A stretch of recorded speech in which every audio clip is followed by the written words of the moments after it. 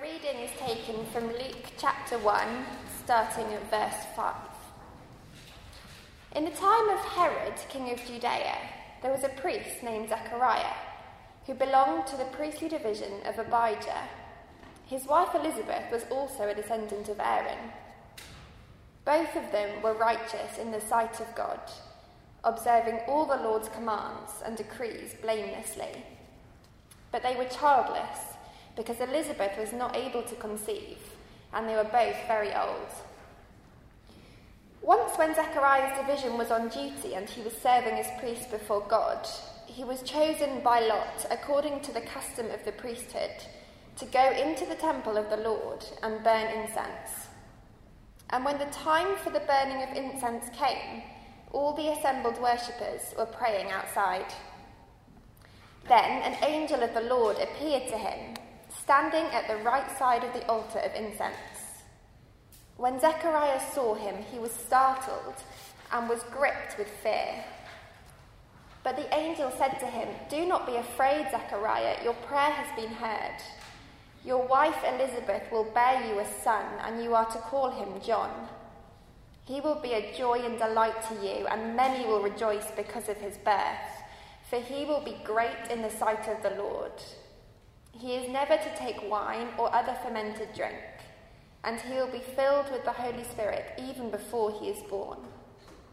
He will bring back many of the people of Israel to the Lord their God, and he will go on before the Lord in the spirit and power of Elijah, to turn the hearts of the parents to their children, and the disobedient to the wisdom of the righteous, to make ready a people prepared for the Lord."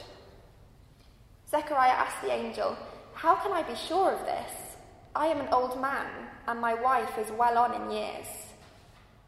The angel said to him, "I am Gabriel.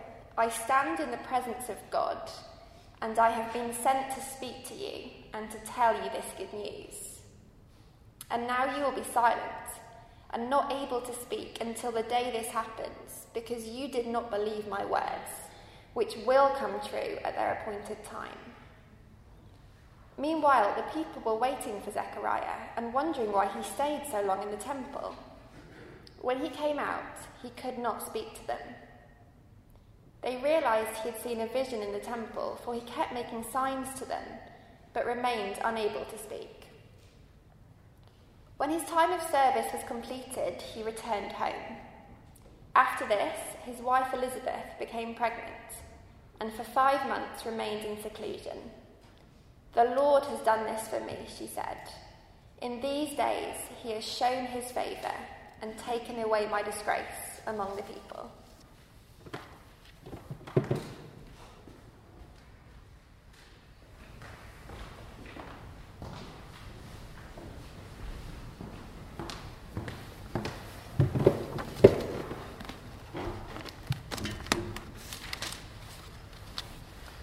Well, good afternoon. It's great to be here again as we begin to explore the early part of Luke's Gospel, his biography, his account of the life of Jesus Christ. Thank you for sparing the time this lunchtime to be here this afternoon. If you were around last week, you'll have heard me say that Luke wrote his Gospel, his biography of Jesus, to reassure Christians about what they have been taught, to give followers of Jesus Christ a renewed, a deeper and richer certainty, such that they will be confident in shaping their lives around him. That was all in verses 1 to 4. Today, in the reading that we just had, Luke begins to open up the proper part of his narrative, of his story. And as he does, let me begin with this. A few weeks ago, a friend came to stay with us for the weekend, and she came from outside of London, so we took the opportunity with her to be tourists for a couple of days. She wanted to see some of the sights, so we thought where better to go than the Tower of London. As you know, one of the main attractions of the Tower is the display of the crown jewels, and part of the exhibition that we saw is a projection in full colour of a film of the coronation of Queen Elizabeth II in 1952. What really struck me as I was watching the film was the epic scale of the whole thing. Apparently, if you had stood at the door of Westminster Abbey just around the corner and watched the procession go by, you'd been standing there for 45 minutes watching people process into the Abbey. And as emblems of state, the crown jewels themselves formed part of the procession. The crown of King Edward, the imperial crown of state, the crown of Mary of Modena. I had to look those up, I didn't just know that. Now, of course, the whole point of regalia and pageantry is to impress upon the person watching the greatness of the person who's about to arrive. It prepares you for the person who is about to come and what is about to happen. That idea of preparation, of getting ready, is at the heart of today's passage. But when the God of the Bible acts, he doesn't do it with pomp and circumstance, in majesty and in glory. He does so in a strange, unexpected kind of way. Let's see that worked out as Luke opens this first scene for us. And the focus of his story initially is on two faithful Israelites who are introduced to us in verses 5 and 6. And Luke gives us lots of information about Zechariah and Elizabeth. He gives us their family credentials and tells us that they have an impeccable heritage. Zechariah is a priest in the line of Aaron, and Elizabeth, we're told, is also descended from Aaron. It's Luke's way of telling us that they come from good stock. They are the right kind of family.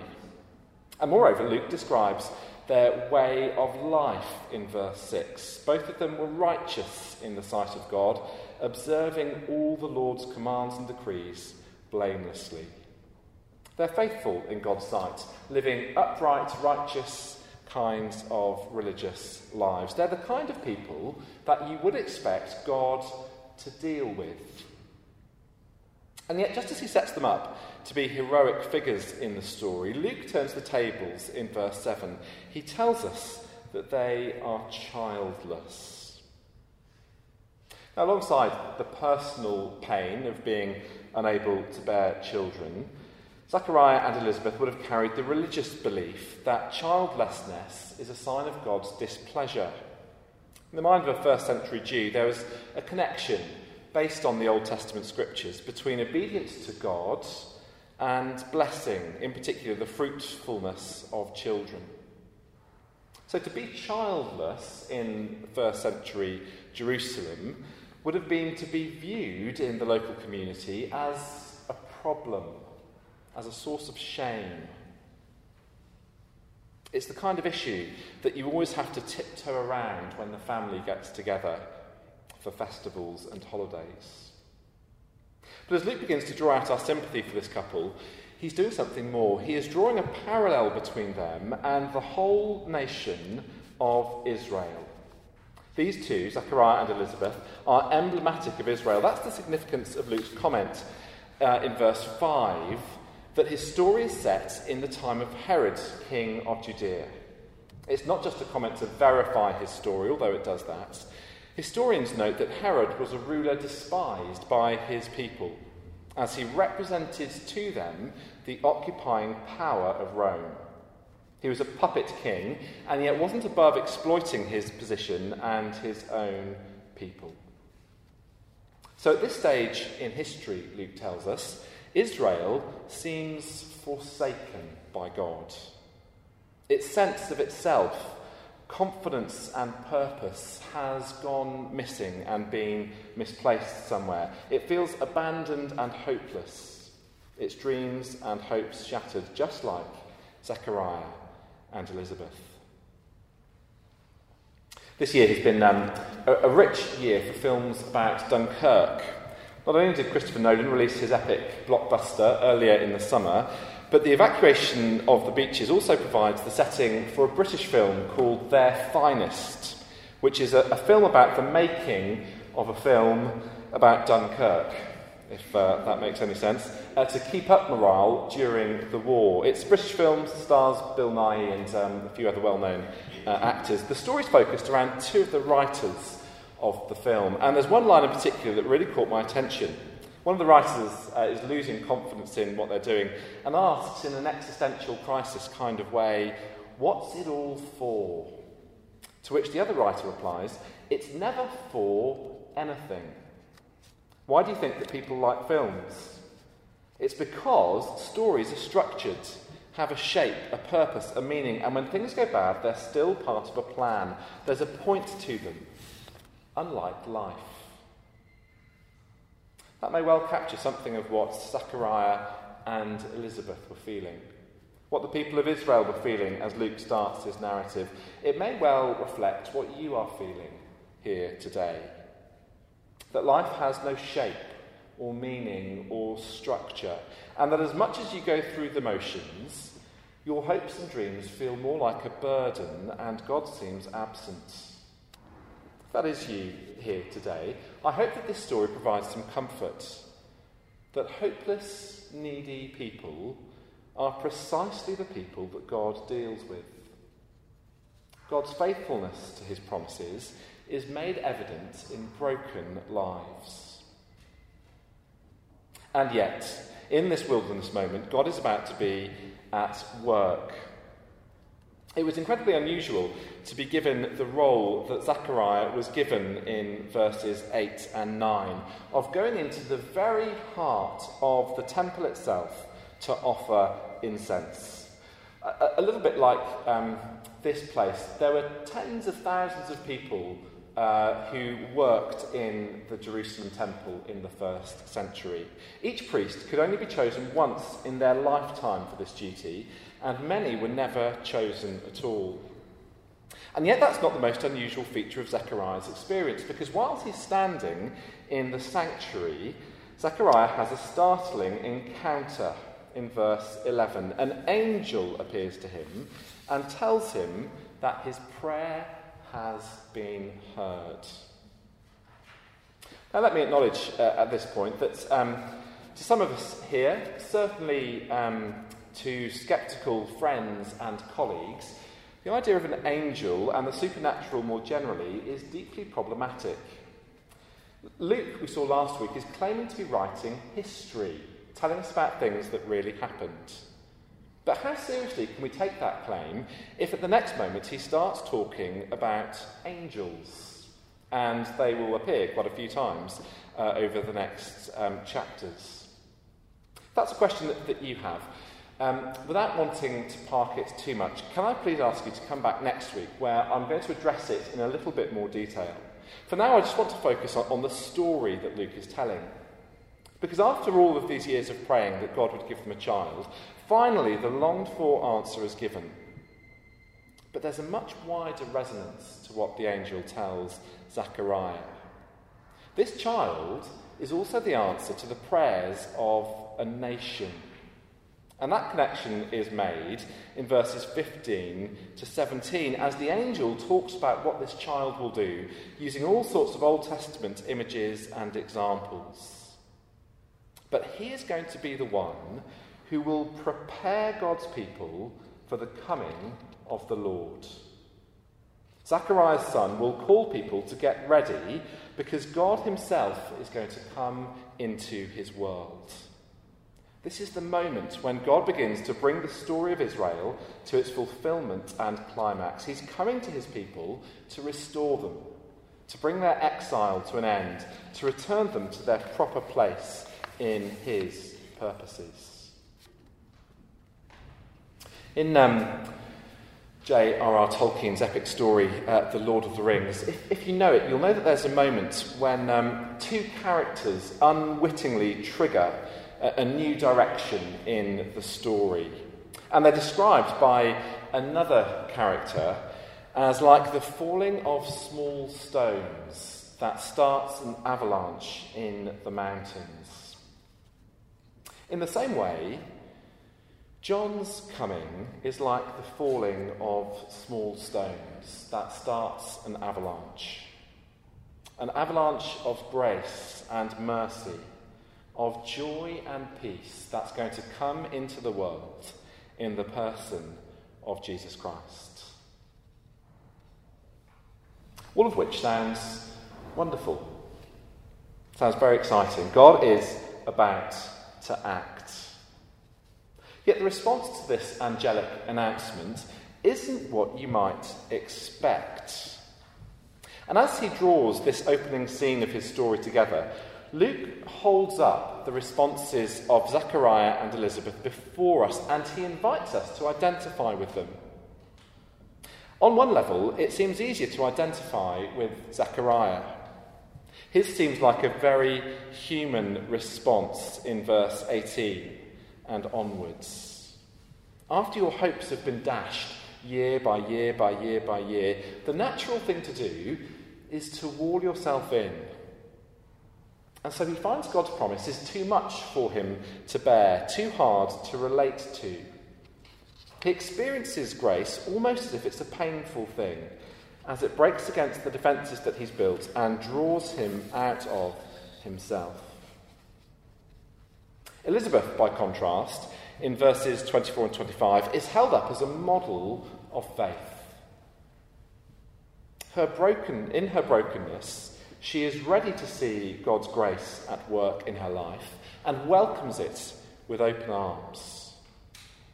And in her words in verse 25, Elizabeth speaks more truly than she knows, because she speaks for each one of us. As Luke's story unfolds, it follows Jesus not just in his early years, but all the way on his journey to Calvary. And there, Luke presents Jesus as a saviour who dies in disgrace, so that his people might know God's favour. And yet that grace is something that almost seems too much for us, as it did with Zechariah.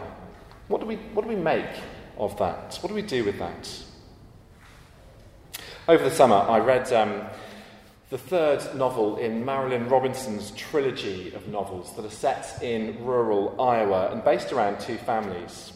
The third novel in the trilogy is called Lila, and it's a story that takes a happily ever after, an unexpected marriage, and then pulls it apart to see what's really going on.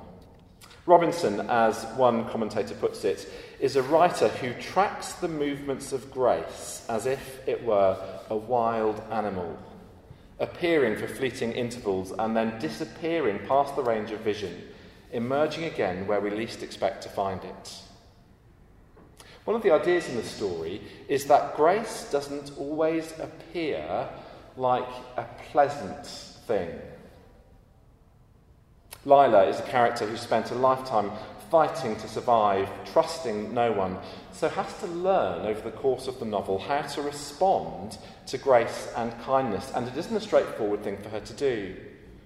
At one point she says, "When you're scolded, touch hurts. It makes no difference if it's kindly meant." It might be that for us today, God's grace almost feels a little bit like that. Too good to be true, like a drop of water on burnt skin. Yet Luke writes to make us certain of it, and to keep us trusting in the God who is faithful, that he will work out his plans and purposes in ways that we might not expect, and that as he does, his grace will draw us out of ourselves into deeper and richer currents of his love. As we close, I'm going to pray, so let's take a moment and bow our heads.